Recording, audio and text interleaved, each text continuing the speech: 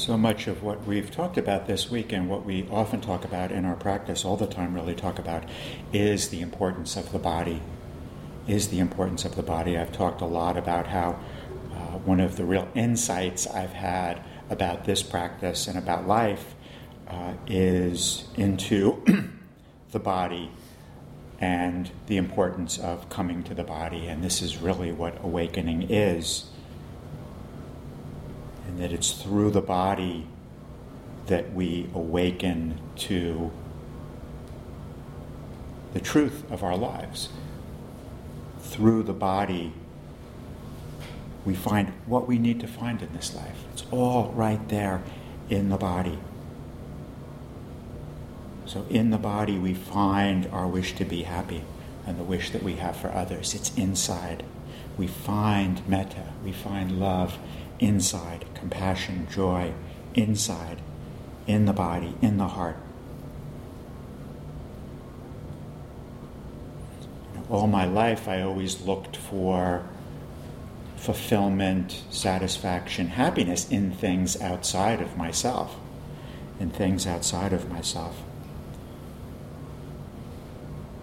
I think part of the reason why I always did that is that I didn't feel so good about myself, and that I thought I needed to get something from outside of myself. And I think even, on our journey, we kind of look, somebody's going to give me something that I need. Somehow I'm going to receive something that I don't have that I need.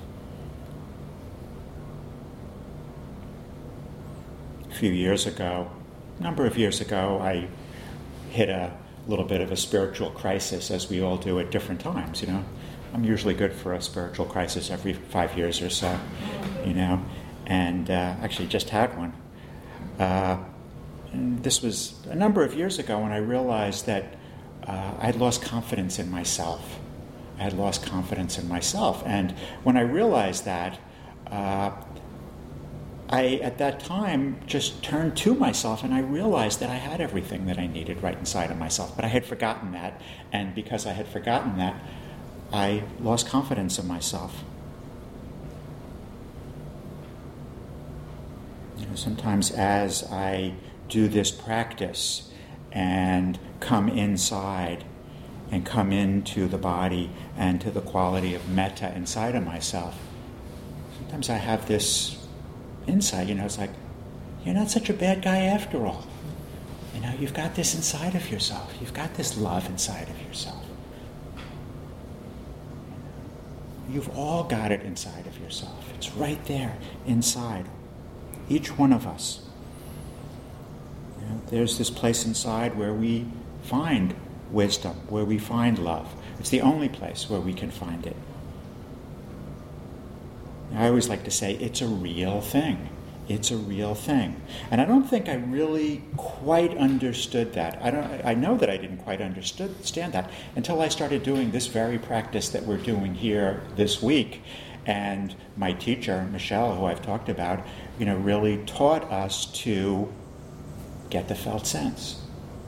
That was the first time I really understood or really had proof that it was right there. It's like, holy crap, it's right there inside of myself. It's right there. And it's not an abstraction, it's not an idea, it's something inside of us, something that we can feel, a felt sense.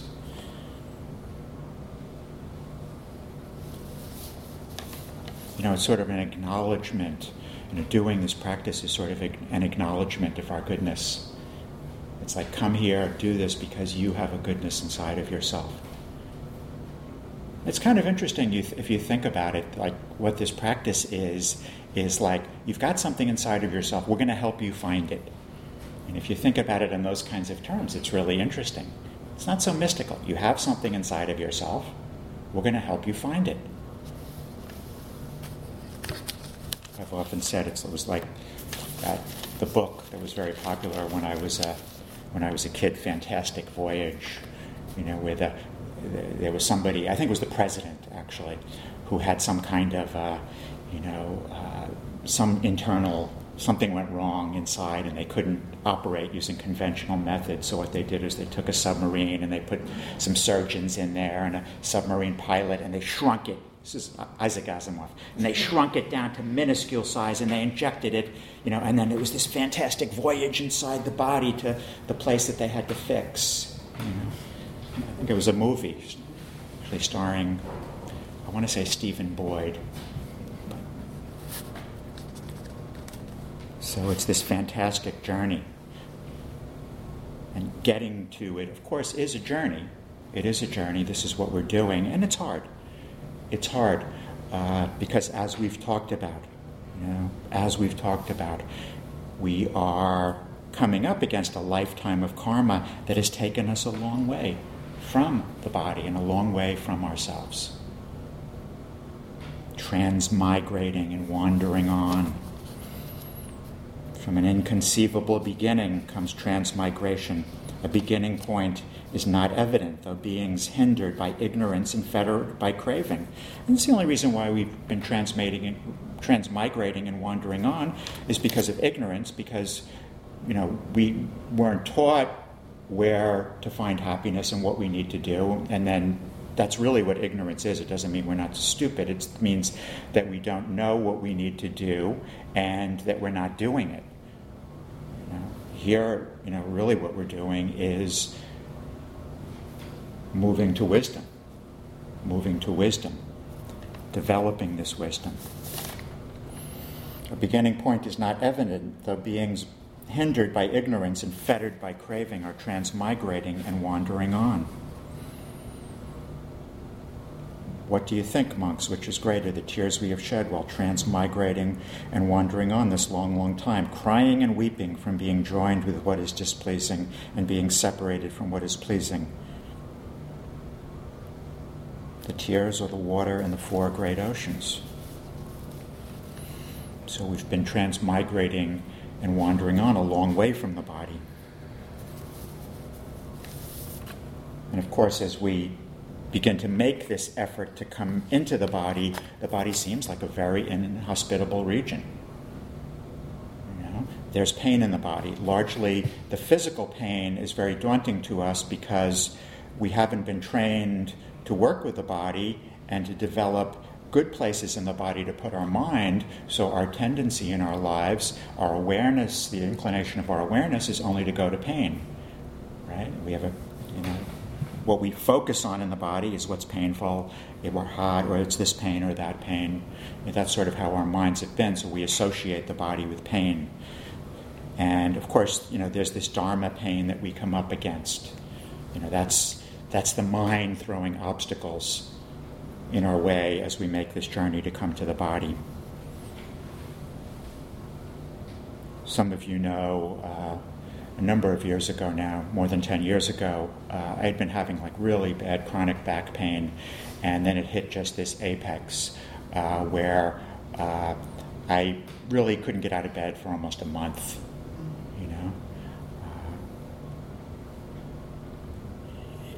And of course, what I came to understand was that it was all about the mind. It was all about what the mind was doing in its effort to divert me from the mental and emotional pain that was in the body. And once I began to work with this unbelievable pain that put me on my back, put me in bed for over a month, the pain went away, and I haven't felt it in 10 years. So there's nothing wrong with my back, But that was an indication to me that I had work to do. That there was stuff inside, trauma. So I went through a period of doing a lot of trauma work, a lot of body-centered therapies, a lot of different kinds of body work, so that I could get back into the body and make that journey inside to the heart. We have all this mental pain and suffering in the body. We've seen it arise as we've made this journey inward, these obstacles that we've come up against, that we invariably come up against, but we've learned to meet these obstacles with wisdom and with compassion, to give our attention to these obstacles. to engage in this process of healing so that we can go through these doorways into the body and into the heart. And the healing, I just have noticed so much that, the first few days of the retreat, and of course I'm doing the practice too, there's so much of a need to just make that gentle shift to compassion. As I make this effort to connect inside, and the self-hatred and the self-loathing and the anger, and I won't go on ad nauseum, arise, and it's just like, oh, compassion again, compassion time to go to compassion, and it's just like, I have to keep going to compassion. When am I going to get to the metta, But that's how we are able to make that journey inside. So much compassion we need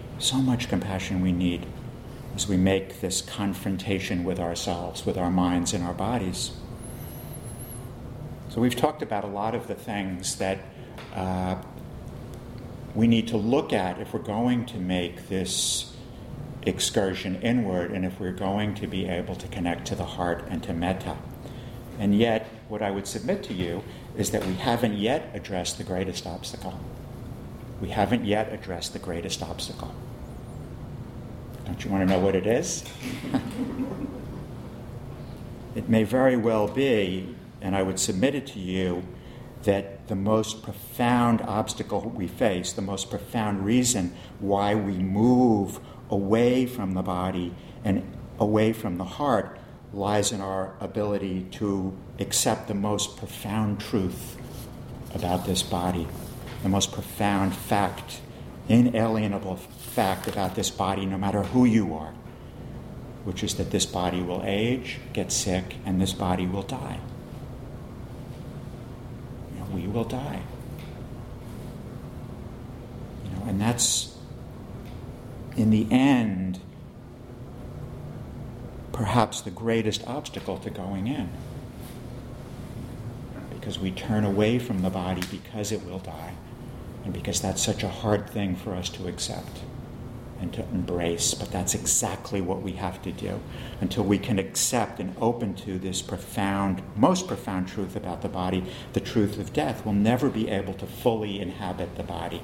How can we fully inhabit the body if we're at odds with its most profound and resounding fact that it will get sick, age, and die?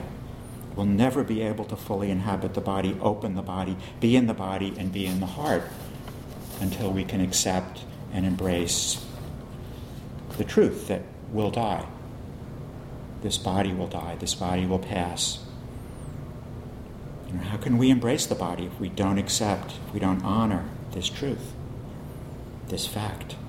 Now, the Buddha understood this completely. His path, the path that he laid out for making the journey to the body, addresses this very important truth, this great truth about the body. When he lays out the path into the body in the Satipatthana Sutta, this is where he lays out this path into the body in the Sutta. And he says, first find one place in the body that feels pretty good, right? Don't pick a place. We learned this, right, in our practice. I learned this from Tanjev. For years I had a really hard time meditating and going into the body because I was never taught to feel a place that was good. So of course I did what I would always do, incline to the place in the body that felt painful. So I just felt the nostrils when I had a sinus condition and the belly when I had a stomach ache. And Tanjev said, what are you doing? If you're ever going to get into your body, you better find a place that feels good. Find one place. Start there. Start with that one place. And then once you can establish some mindfulness of that one place, cultivate that place so it's easeful and it's pleasurable, so that you can make this journey into the body and have that safe home for the mind inside. And then once you establish this safe home for the mind, begin to spread this quality of ease and well-being throughout the body, so that you begin to establish the body as a pleasant abiding. You develop a pleasant abiding in the body, and then and only then can we really make the journey into the body. And the Buddha said that very clearly. Until he did that, he would always be looking for things outside of himself. He was always tempted by things outside of himself. So we make this journey into the body. We establish this pleasant abiding in the body, and then, of course, what does the Buddha tell us? We do that in meditation, at the foot of an abandoned building, or at the foot of a tree, or in an abandoned building. And then he says, okay, now you have to maintain that in all your postures as you go throughout your life. Maintain that pleasant abiding in the body. That's the mark of concentration. And then he kind of throws a curve. In the Satipatthana Sutta, he says, okay, develop this beautiful abiding in the body and carry that with you out into the world. And now look at what the body is. Now let's look at the truth of the body. And he says, well, the body is made of these 32 body parts. This is what it is. He said, you cut the body in half, take out this is all it is these parts. And then he said, it's just these elements. It's made of these elements. The body arises out of these 4 elements and passes into, and eventually takes shape in the body, and then it returns back to their elemental form. The body is this process, in other words, of coming and going, of impermanence. So we have the earth element, which takes form as the solid and heavy parts of the body, the bones and the organs and the teeth and the nails. And gradually, as we get older, we begin to start to feel, right? We begin to start to feel the body returning to the earth. We begin to start to feel the body returning to the earth. The body starts to get heavier, and I'm not talking about in terms of weight, but it's drawn to the earth, and it's hard to get up, basically. It's hard to get up off your chair. It's hard to get up off the floor, because we're being pulled back down into our elemental form. This is the truth of the body. This is the truth of who we are. What we are is impermanent, takes form in this shape, and then passes back to its elemental nature. So there's the water element of the body, the liquid element of the body, which gradually returns back to water. Skin starts to get dry. So, most of my life I never had to use moisturizer. Now I go through bottles of moisturizer like crazy because the skin is getting dry, the hands are getting dry, body's drying up. Part of the water element is the cooling element in the body. So because the water element is returning back to its original state, or back to the state of water, we don't have that natural cooling element to the same degree in the body, which means the heat bothers us a lot more. Heat didn't bother you as much when you were a kid, right? Or when you were a younger person, but it starts to bother you more and more. And then, of course, there's the fire element, which gradually returns back to nature. And there's less warmth in the body, and the cold bothers us more. Why do you think all the senior citizens are going to Florida? It's like winter, I hardly ever, I never had to bother with coats and gloves and hats. Now it's like, I gotta get my hat on and my gloves, Or as my dear, dear friend, Harry, used to say, he really put it most succinctly. He's a couple of years older than me, and he said, when I was a young man, when I got in my car, the first thing I did was turn on the radio. Now when I get in my car, the first thing I do is turn on the heater. And then the wind element. The wind element begins to return. So we have less wind, we have less breath. Notice that when you climb a flight of stairs. And of course wind element is also energy. And the energy in the body is going through this process of entropy. Energy, wind element is always there, it just takes different forms. That's entropy. It's no longer taking form in our body anymore. It's taking form somewhere else in the universe. So the Buddha has us look at the truth of this body, that this body is just made of these elements and it's impermanent, and it will return back to nature. And then he takes it one step further. The final contemplation in the Satipatthana Sutta is, of course, the cemetery contemplation. This is the truth of the body, he says. This body will die. In the service of keeping this Not so dramatic, I'll only read part of it. But he says, and this is the final contemplation in mindfulness of the body, he says, furthermore, as if he were to see a corpse cast away in a charnel ground, 1 day, 2 days, 3 days, dead, bloated, livid, and festering, he applies it to this very body. So he's saying this is the contemplation that you have to make. Because you can't see your own death, so you have to look at some other body to understand what's going to happen to your body. So he applies it to this very body. This body too, this is in quotes, this body too, such is its nature, such is its future, such is its unavoidable fate. And then he goes through a whole series of contemplations, like I said, in the spirit of our genteel personas I want. But I'll just read the next one. He says, as if he were to see a corpse cast away in a charnel ground, picked at by crows, vultures, and hawks, by dogs, hyenas, and various other creatures. You get the picture. I mean, one of the things I think that he's doing here is that, is to me interesting and very compassionate. First we develop concentration, we develop equanimity so that we can make these kinds of observations and look at these things and really understand the truth of death without flinching. We're developing that inner strength, but at some point, he said, you've got to get to the point. And it's really kind of the culminating piece in terms of making the journey into the body.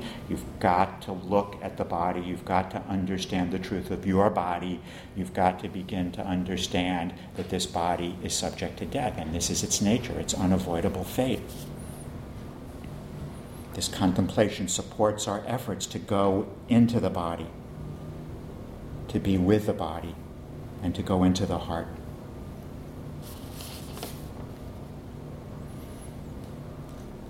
As we know and embrace what this body is, and the truth of this body, and the truth that this body will die, then we can really have compassion for ourselves. This is where we can really develop our compassion, is when we can embrace, it's compassion, and we have to embrace suffering. Well, this is the greatest suffering that we'll all face, the fact that we'll get sick, age, and die. And when we can embrace that, then we can really have compassion for ourselves and really make that connection into the heart. And when we can appreciate the truth of this body, that this body is impermanent, that it will die, we can appreciate the beauty of the body. The beauty of the body is found in its truth.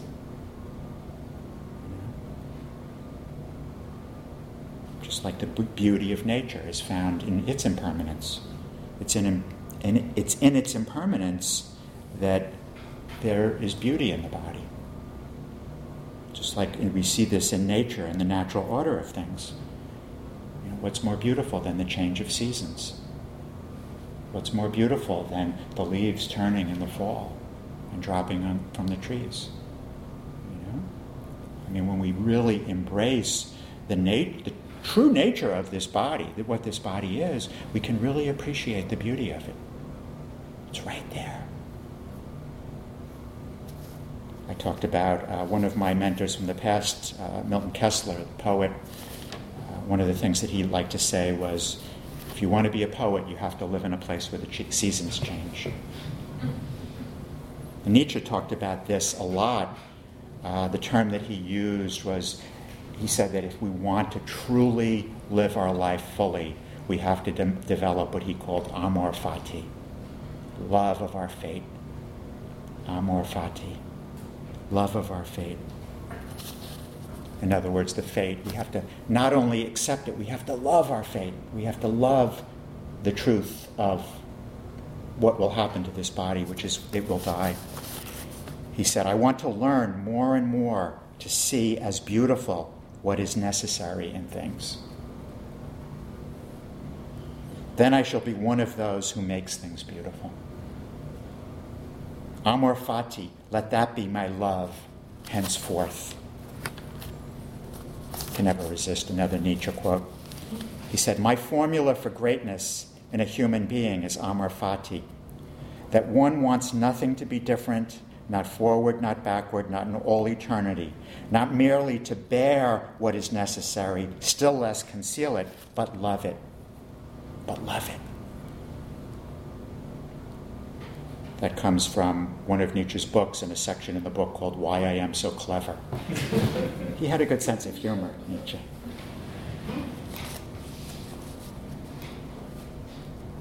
I talked last night about looking at the faces and really looking at the faces. Well, there's one face that I didn't really talk about so much that we need to look at, which is our own in the mirror. Can we really look at our face in the mirror and see the beauty in this face and in this body that's inherent in its truth, that it will die?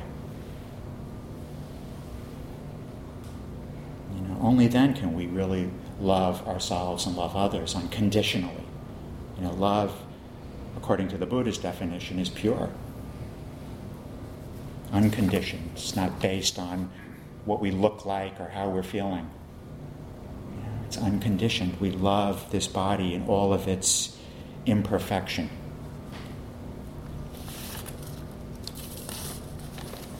Only when we can accept and embrace death can we live fully. Can we live fully? Until we open fully to death, there's always the inclination to turn away from ourselves, to turn away from the body, to turn away from the heart.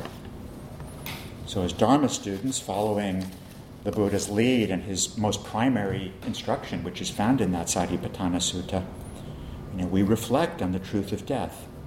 This is the skillful use of thinking. This is what we've been talking about, using the head to connect to the heart. And of course it has to be done, as I've already alluded to, with equanimity. But the Dharma student learns to reflect on the truth of his or her death on a regular basis. On a regular basis. I often say at least once a day. At least once a day. Some days you're not up to it, take a pass that day. Gradually, it becomes just a way that we look at ourselves and look at the world and understand things. We see very clearly and understand. But, we have to use fabrication to develop that understanding. We have to reflect. And reflection, which we talk about a lot, and really we're kind of talking about it in opening the heart and developing an awareness of the felt sense. We reflect on the truth of our death, but it's not thinking about it, because thinking about it just takes us further away from it. Reflecting is, this is true. I'm going to die.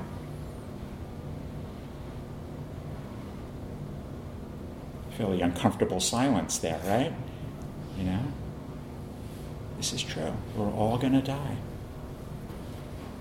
The Buddha said that, there's an interplay that goes on in the teachings, and I won't go through the whole thing, but it sort of ends, part of it is like this, where the Buddha says to the monk, how often do you reflect on the truth of death? And the monk says, I reflect on it with every breath. The Buddha says, not good enough. He says you have to reflect on it with every in-breath and with every out-breath. He said that's what he did, so that he could fully embrace the truth. Of course, he had a lot of equanimity, the Buddha. The Buddha said that when we practice mindfulness of death, we gain a foothold in the deathless. It's the way to the deathless. When we open to the truth of death, we become disenchanted with conditioned things. The sense pleasures that we talked about the other night, the possessions, the gain, the status. And we turn to understanding that things die. We turn to what's unconditioned, what doesn't die. Because there is that which doesn't die.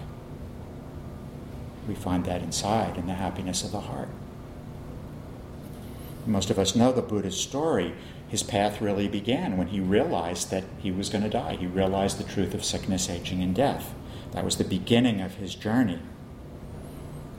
He was a prince who had all those sense pleasures and all that kind of status.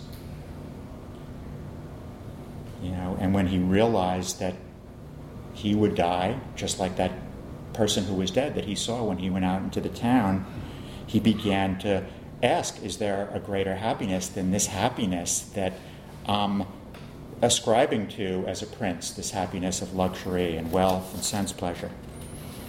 when he understood that he was going to die, he said it wasn't fitting for him to look for happiness in these things that were conditioned. These really, when we look at it, quite meaningless things, that when we die, we really see that they really don't mean so much. Well, is there something that really means something? I talked a little about the other night about one of the suttas, which is really the sutta about the monk known as Ratapala. Ratapala was also a prince. We're all princes and princesses here. And he took a lot of heat from his family about becoming a monk. And one day one of his relatives, I think it was one of his king relatives, I got my Uncle Richie, he has kings, His king relative came to see him at the monastery and said, "What are you doing here? You got all that stuff, what are you doing here?" He said, "The world is swept away." That's where that sutta comes from. So the Buddha, of course, offers us many different kinds of reflections on death. One of the reflections that we practice the most and that in the Buddhist tradition is practiced is the reflection on the 5 subjects. It's the 5 subjects for frequent recollection. As the Buddha said, we should often reflect on this. I am subject to illness, aging. I am subject to death. Death is unavoidable. Reflect often on this. Then, of course, what he says is, we're subject to death. I'm the owner of my actions. I'm born of my actions. And what, of course, he's saying here is that happiness is found through our actions. Happiness is found through our actions. We find happiness in actions that are informed by love. So even though we'll get sick and age and die and we'll be separated from all that is dear and appealing to us, we find happiness in this life, a great happiness, a lasting happiness, a true happiness, by taking action that's informed by the heart. That's what matters, is our actions. What matters is that our actions are informed by love for ourselves and for others. Just like the action we've taken in being here.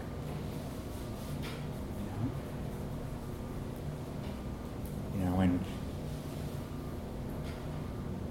people have talked about in the interviews, the meetings, how maybe there's little actions they've taken over the last day or so as we've been cultivating the heart that were reflections of love for themselves. I even noticed myself doing a few. Where did that come from? It's like those little actions are very profound. Remember what the Buddha said, a finger snap of loving kindness is greater than 10,000 moments of non-loving kindness. So we begin little by slowly to take these actions that are informed by loving kindness. And it's very important not to underestimate all the actions that we take, and certainly not to underestimate the power of each action that we take for ourselves and for others that's informed by the heart. That's the path to happiness. You can see how when we begin to cultivate the heart, in our practice here, as we go through these next few days, is to get deeper and really to have this quality of metta sort of saturate into us, to really soak in this quality of metta, so that when we leave here, it's kind of soaked into ourselves, and we remember, may I be happy, may that person be happy. And that our actions thereof more and more become informed by this quality of the heart.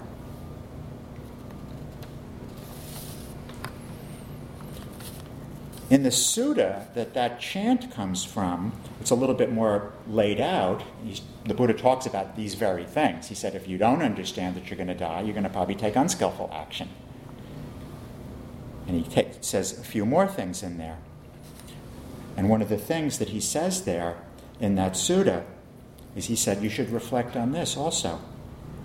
I'm not the only one subject to death who has not gone beyond death. To the extent that there are beings, past and future, passing away and re-arising, all beings are subject to death, have not gone beyond death. When he or she reflects on this, the factors of the path take birth. He or she sticks with that path, develops it, and cultivates it. So It's not just us that dies. Benefactor is going to die. The dear friend, that neutral person, my letter carrier, she's going to die. The person sitting to the left of you in the hall is going to die. The person sitting to the right of you. The person sitting in front of you and behind you. All these beings in this room are going to die. All those beings, all those faces on the street. If we really look beyond, I like this one and I don't like this one, we really see the truth, which is each of those beings is going to die. Each of those beings is going to die. When we understand this, we don't take it so personally. We begin to understand that this is just the way it is. I'm not the only one. We begin to look around and say, you know what? I guess I'm going to die. Everybody seems to be dying, When we understand this, that all beings, all those faces on the retreat, all those beings die, the heart begins to open wider and wider with compassion, with love for all beings, understanding that every being that we see there will die. Every being will die, and every being has a wish to be happy. We're all in this together. There's a lot more about us that we share than what's different. We tend to look at the differences, right? That's the way we look at others. This teaching is about seeing what's true and same in all of us, and most of what we see is we can identify in each one of us. We're all going to die. We all have the wish to be happy.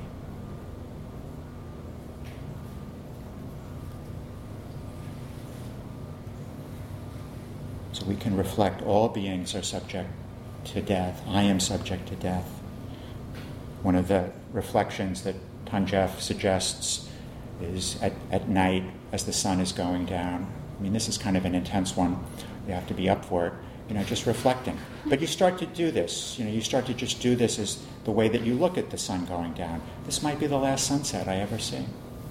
And when the sun comes up in the morning, because it might, when the sun comes up in the morning, it's like this might be the last time the sun comes up, that I see the sun come up.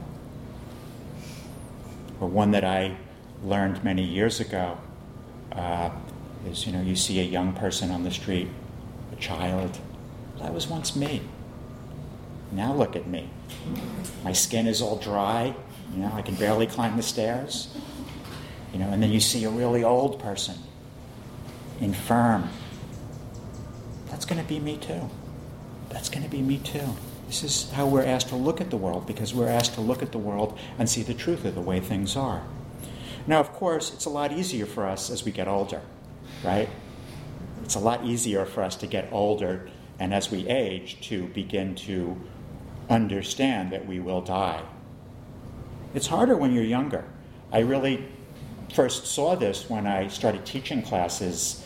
When I started teaching, and we still do classes on death. I think it was one of the first classes I ever took, one of the first courses I ever took on death. And I remember a young woman, probably in her 20s, raising her hand. It's really hard, for me to get this because I've never known anybody who died. I remember when I was new to practice and I began to hear that all beings die. I was like, holy shit, you got to be kidding me. I'm going to die? It was like that. I was like, I never even wanted, I never even thought about that, of course, because I never even think about it, and nobody wants to talk about it.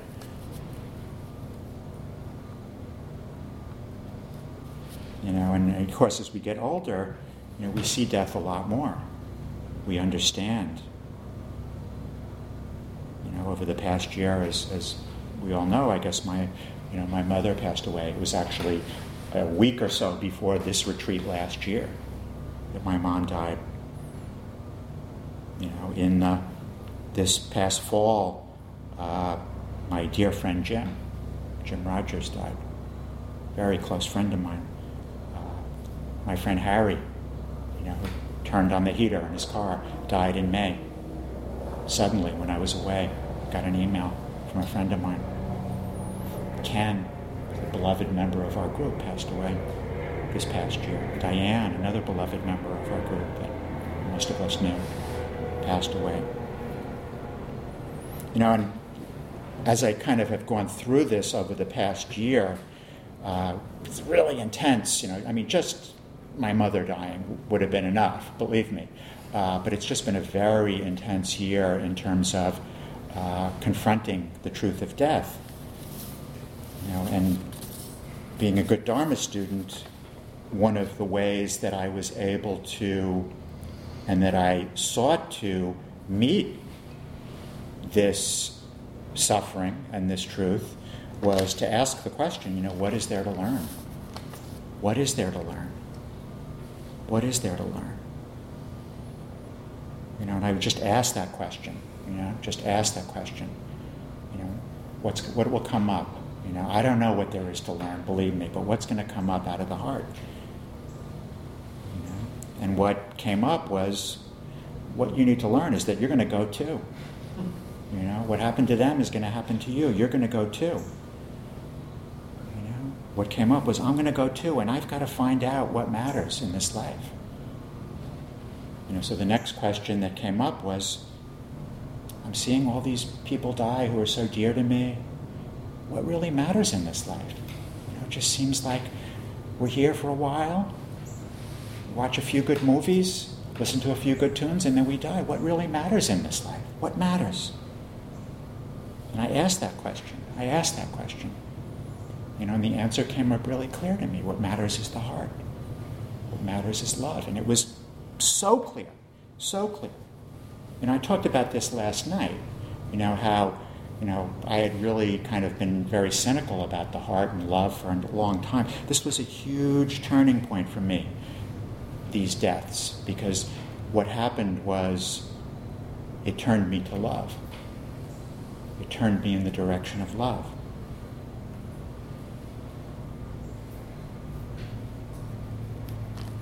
So when we understand that we'll die, as the Buddha said, understanding death, we gain a foothold in the deathless. We turn to the heart.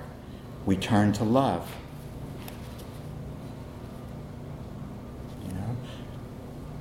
Out of that, the question comes, well, what do I need to do to fulfill my wish to be happy? What would action be that would be an expression of self-love for me? What would action be that would be an expression of self-love for others?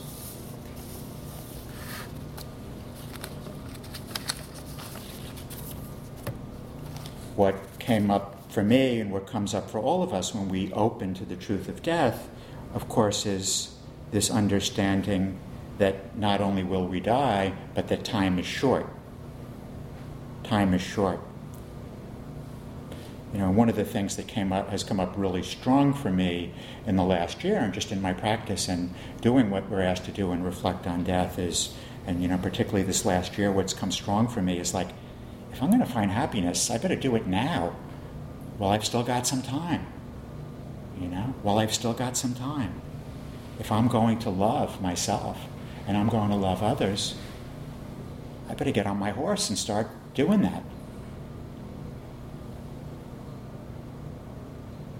When we think about some of the Buddha's teachings on anger, we can reflect back on understanding that time is short and that we need to take advantage of the time we had. Because, anger is really the other side of love. Anger is the biggest obstacle to love. Anger is sometimes called ill will, and metta is sometimes, Tanjef often talks about anger as ill will and metta as non-ill will. It's the most direct obstacle to love. The Buddha said, unlike those who don't realize that we're here on the verge of perishing, those who do, their quarrels are stilled. And of course aversion has been, that's kind of my style, and just, of course worked on it a lot, but, that habitual way of looking at the people on the street and having aversion to this one and to that one, and of course that's been my lineage, of anger and aversion. I think back on came from a military family. My great-grandfather was a colonel in the Russian army, was shot and killed in the Russo-Japanese War. My grandfather was a major in the Russian army. My father used to say, there were 3 brothers, my grandfather and his 2 brothers, and my father used to say, the men of our family were only interested in 2 things, vodka and guns. My father was a really angry guy, and I inherited that and followed faithfully in their footsteps. And as I've gone through this deepening realization of my own death, one of the things that has come out of that very strongly is a disenchantment with this aversion and this anger. And it's so different than there's aversion, that's not so good, I got to put that to the side. There's a real understanding about the drawbacks of aversion, a wisdom that has really come out of understanding the truth of death and its life is short. And that wisdom is, this aversion is standing in my way of happiness. And really seeing that. And as long as I keep proliferating this aversion and acting and thinking, along those lines, I'm going to be standing at a distance from my heart and from my capacity to find happiness in my life. We have so little time. It's such a waste of time. And that's kind of what the Buddha was saying. If we realize how little time we have, we realize that, why am I spending my time in this aversion? It's not serving me. I've most of my life felt like it served me. But we really see it's not serving me. I'm frittering away the little bit of time I have. How do I want to spend my time? Is this how I want to spend my time? Time is short. I don't want to spend it in aversion, quarreling with myself, aversive to others. I want to find happiness. I want to know the happiness of the heart. So it's out of this wisdom and love for ourselves that we put aversion to the side, understanding that time is short and we don't want to spend our time thinking along the lines of aversion and acting out of aversion. It's a limited window. It's a limited window. We don't know when we're going to go. Could be really soon. Life is really short. Most of my friends, to be honest with you, aren't here anymore. Person who turned me on to meditation when I was in college, my friend Ed, died a few years ago. I think he was in his 50s still. When I was 35 and at my bottom of despair in my life, the person who steered me to Buddhism, my friend Lance, who gave me some books, he passed away a few years ago.